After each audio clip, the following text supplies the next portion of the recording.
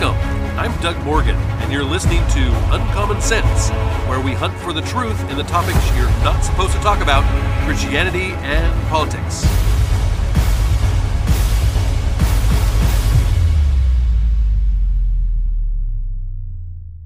One of my favorite pastimes is called disc golf, not ball golf, but disc golf, where some would call a frisbee is thrown into a basket. I have been playing it for a number of years now, and besides getting me out and about and exercising in the great outdoors, it also scratches that competitive itch that I often get. I'm a member of the PDGA, or the Professional Disc Golf Association, and recently I had a top 5 finish in my division in Idaho's top tournament, the Farragut Open.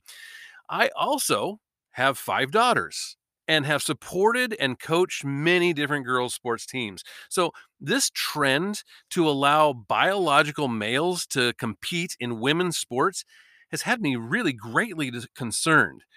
These two worlds have crashed together recently with the PDGA, and I think it illustrates what's going on in other sports as well. So, Jonathan Kay of the Quillette.com wrote just a few days ago this really great article. And he starts out by saying, for female professional disc golfers, the July 29th through 31st Discraft Great Lakes Open, or DGLO, in Milford, Michigan, represented a watershed, marking the first time in the young sports history that an Elite Series tournament offered women the same first place prize money as men. It should have been a great moment. One of the female competitors told him once the crowd had gone home. But then the thing ended, and the winners weren't a male and a female. It was basically two males. By this, the woman was referring to male star Calvin Heimberg, who won what is formerly called the Open Division, but which in practice is 100% male, and the female division winner, Natalie Ryan, a trans woman who's been playing disc golf tournaments for only 3 years. Despite this lack of experience, Ryan already is starting to make history, victory, something of a habit, winning not only the DGLO, but also a second elite event in Leicester, Massachusetts this past weekend. As a result, Ryan is now ranked as one of the world's top 5 female classified disc golfers. The first place prizes at the DGLO was $6,000. Well, hardly a bonanza by the standards of professional sports, but for disc golf's touring women, many of whom have spent a decade or more on the road trying to scratch out a living as a full-time athlete, it's a huge amount of money. Quote, the current female tour only came on the scene in 2016. As well-known, this well-known pro female told him, there'd been a major going on since 2000, but in those days, even most of the top professionals had side jobs. The men's game was probably economically viable as a full-time occupation early in 2010s, but the women's game wasn't really viable until a few years ago. So yeah, the timing of this is interesting. It's just all too convenient that now is when trans women decide to jump in and make a splash, unquote. Ryan is not the first openly transgender disc golfer to compete in the Professional Disc Golf Association event, a distinction claimed by Massachusetts trans woman named Kelly Jenkins. Nor is Ryan the first openly trans disc golfer to win a prominent event, a distinction that belongs to Dutch player Laura Nagatalgal. And in both 2021 and 2022, the PDGA Masters World FP50 Championship for women aged 50 and over went to a trans woman named Nova Polite, who is 6'4", by the way, self describes as the tallest female disc golfer in the world. But Ryan's victory was different because DGLO is such an important tournament. Thanks to its Elite Series classification within the Disc Golf Pro Tour, it ranks as one of the few events that allows top players to compete for an annual tour championship, which in turn yields higher payouts and more prominent media opportunities. Among the tight-knit touring group of about 3 dozen top female players, concerns about male-bodied disc golfers once remained largely confined to private conversations, as most were anxious to protect the feelings of trans players and avoid offending corporate sponsors. But Ryan's DGPT victories seem to have prodded some of these women to become more vocal. This month, two of them, whom I'll refer to as Jane and Mary in what we report on now, spoke to Quillette on condition of anonymity. Until recently, disc golf occupied something of an ambiguous place in the sporting hierarchy, halfway between niche hipster hobby and a mass participation activity. But the sport positively exploded during the COVID years when otherwise housebound athletes found themselves looking for something new to do with their time and energy. And the boom has done much to bring disc golf into the mainstream. The game is simple, it's cheap, it's safe, it's fun. Basically regular golf, but with discs and baskets instead of balls and holes. And for many, it's proven equally fun to watch someone play. Major U.S. tournaments sometimes attract tens of thousands of fans. The sport has also developed a rich internet subculture, including a $99 per year subscription based broadcast called Disc Golf Network. A statement on transgender athletes and community guidelines was put out by Disc Pro Golf Tour earlier this year, indicating that the PGPT recognizes the validity of the transgender experience and supports the decisions made by any members of the disc golf community who live their life in the most authentic way possible, unquote.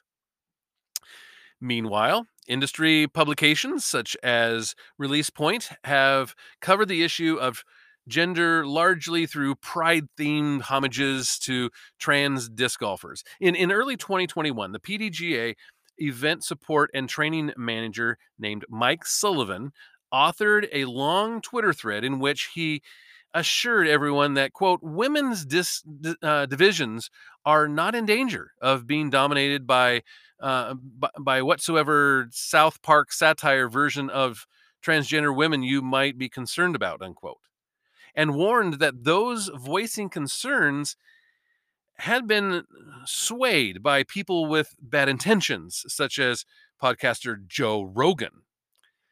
Yet, the PDGA's own reported data suggests that performance differences between males and females are stark. In the advanced amateur division, a classification that is technically open to all amateur players, but which is almost entirely male, players typically are capable of throwing a maximum distance of between about 300 feet and 450 feet. In the case of advanced women, on the other hand, the corresponding figures are a third lower, 200 feet to 300 feet. The world record for the longest disc throw by a man is over 1,100 feet. For female players, the record is 569 feet. And it is worth noting that Ryan, the female tour's only trans player, also happened to win Disc Golf's 2021 U.S. Distance Championship in the female category with a throw of 458 feet. Nor is the male-bodied advantage in disc golf confined to full throttle open field drives. According to Jane and Mary, the disparity also manifests itself on densely wooded holes, which sometimes require players to contort their bodies in awkward positions while shooting around trees and from a standing position. Quote, I would say that one of the biggest advantages of the male bodied player is their ability to scramble in tight situations when a disc goes off the fairway, to just stand there and blast a shot through the woods, Mary tells him. I've seen both trans player Chloe Alice and Natalie Ryan do this. They're just standing still and throw the kind of forehand shot that I've never seen a female throw ever under perfect conditions. What makes it worse is that Ryan's form isn't even good, says Jane. If it were, she'd be out throwing us even more. So while the rest of us spend years refining our form, trying to keep up and get more distance, she's been in the sport for only, what, 3 years or something? And she's already said publicly, "Oh, I've got my own form down. I don't need to practice that." None of this should come as a surprise to anyone who's studied male, female differences in other sports that involve throwing. On August 2nd, days after Ryan won the female division at DGLO, the Disc Golf Pro Tour put out a statement titled DGPT reiterates statement on PDGA transgender competition policies, noting, somewhat euphemistically, an increase in the volume of questions and feedback from the disc golf community on the topic of gender based divisions and fair play. I bet. And it emphasizing that Ryan and the tour itself are simply going by the policies set down by the PDGA, policies that permit biologically male players to compete as females, so long as they bring their blood testosterone levels down below a maximum level. The problem, as critics of male bodied participation in female sports often have pointed out, is that academic reviews of musculoskeletal changes in trans women have shown that the strength loss associated with post pubescent testosterone reduction regimes is small. And so the trans strength advantage over biologically female competitors persists. As we've already discussed, moreover, there seems to be some confusion about whether the PDGA is enforcing even those loose standards. Tennessee-based player Jennifer Castro, who competes in the amateur masters women plus 40 category, says that I personally know of women who refuse to sign up for events if a transgender is playing because, not because we hate them, but because we feel we have zero chance. So, what is the point of wasting our money on registration fees? In late August, Castro became so exasperated by the PDGA's permissive stance that she mounted a sort of sting operation, presenting herself anonymously to the organization as a transgender woman seeking to compete in a female category. After Castro's inquiry was routed to the PGA's medical committee, outgoing board member and five-time Women's Open world champion Elaine King wrote back stating that the medical proof was purely voluntary and not required. Hmm. In the days since, Castro has gone on a very public Facebook campaign citing King's message as evidence that, except in cases where a player who's already listed as male seeks to change status to a female, transgenders don't need to submit anything up front. The PDGA is just talking and taking their words, their word that they meet the criteria medically. Castro also has linked to a TikTok video by trans female competitor Chloe Alice, whose confession on Instagram to neglecting to take the prescribed testosterone suppressing pretty pills, as Alice describes them, for days at a time. Castro believes that she'll pay a price for speaking out, but told particular interviewer during a recent phone call that she doesn't care.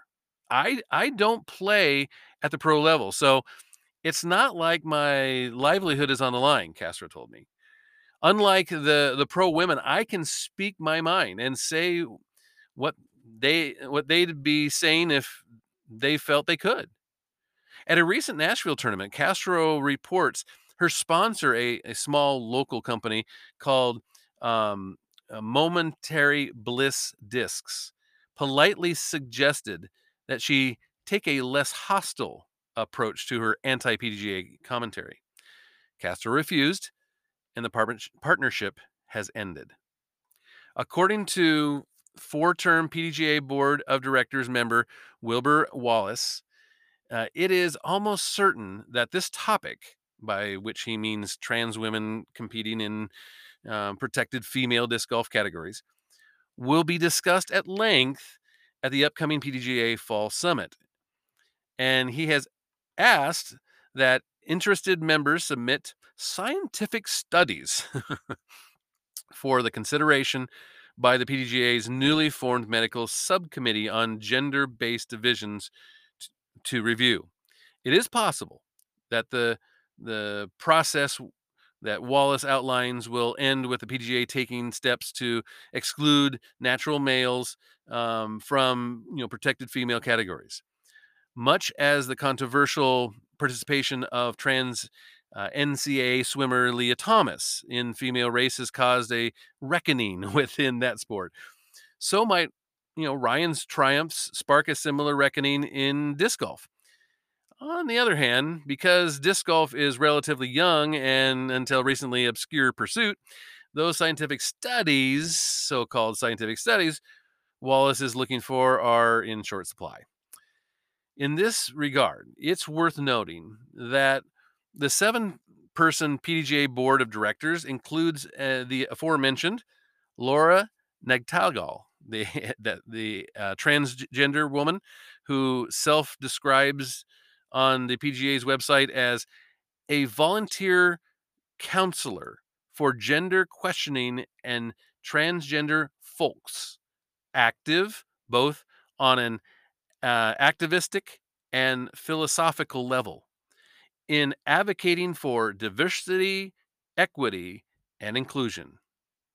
In 2019, shortly after transitioning to a female self identification, Nagdatal entered the Amateur Master Women's 40 plus World Championships and won by 21 strokes in a field of 17 players. According to King, she also runs a closed Facebook discussion group for transgender women disc golfers. Another board member is Leah Tisagini, who lists priorities include expanded disc golf appeal to people identifying as LGBTQ+, and the other 5 members are all men.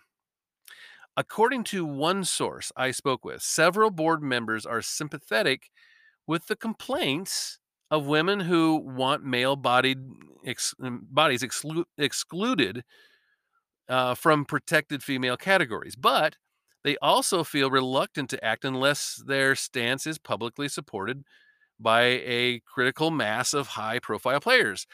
For their part, on the other hand, many top players reportedly don't feel they can provide that public support until the board signals clearly that plain talk about male and female biology won't be denounced as transphobic.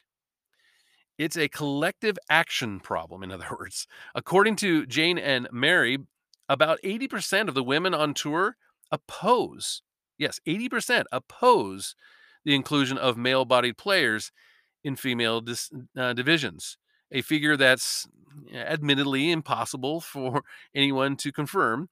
But no one in this majority group wants to be among the first to come out and come forward for fear of being labeled as a bigot. Therefore, and thereby allowing the other 20% to hold sway. There are numerous biological women who see the presence of trans women as more than just a competitive and financial threat, but also a source of on-field social and psychological tension.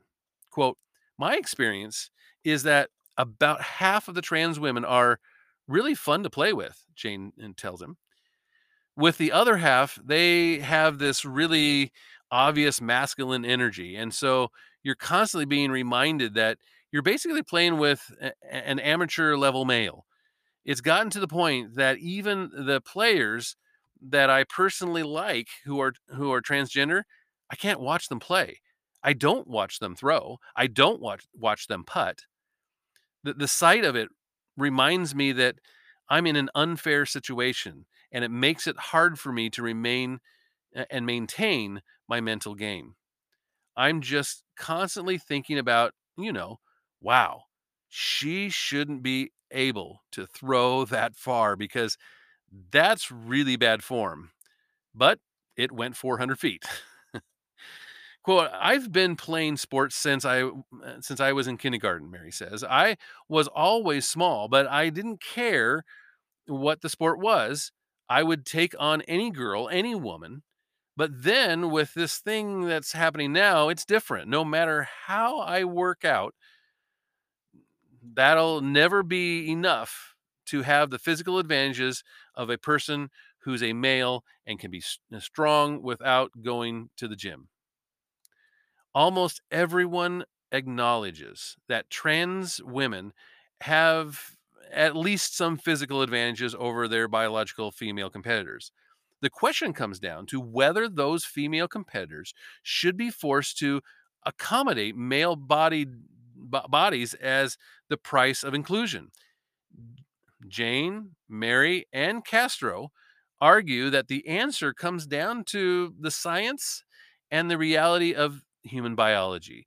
Their opponents say that it comes down to the active sounding moral imperatives, such as recognizing the validity of the transgender experience and giving trans individuals the comfort to be who they are on and off the fairway every day of their lives.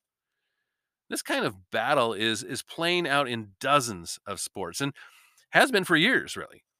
But disc golf provides an especially interesting case study because Ryan's sudden ascent has caused years worth of female concerns to spill out in a compressed time period.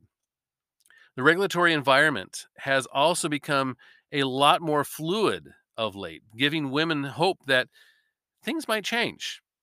The PGA has a long-term goal of getting disc golf admitted into as an Olympic sport.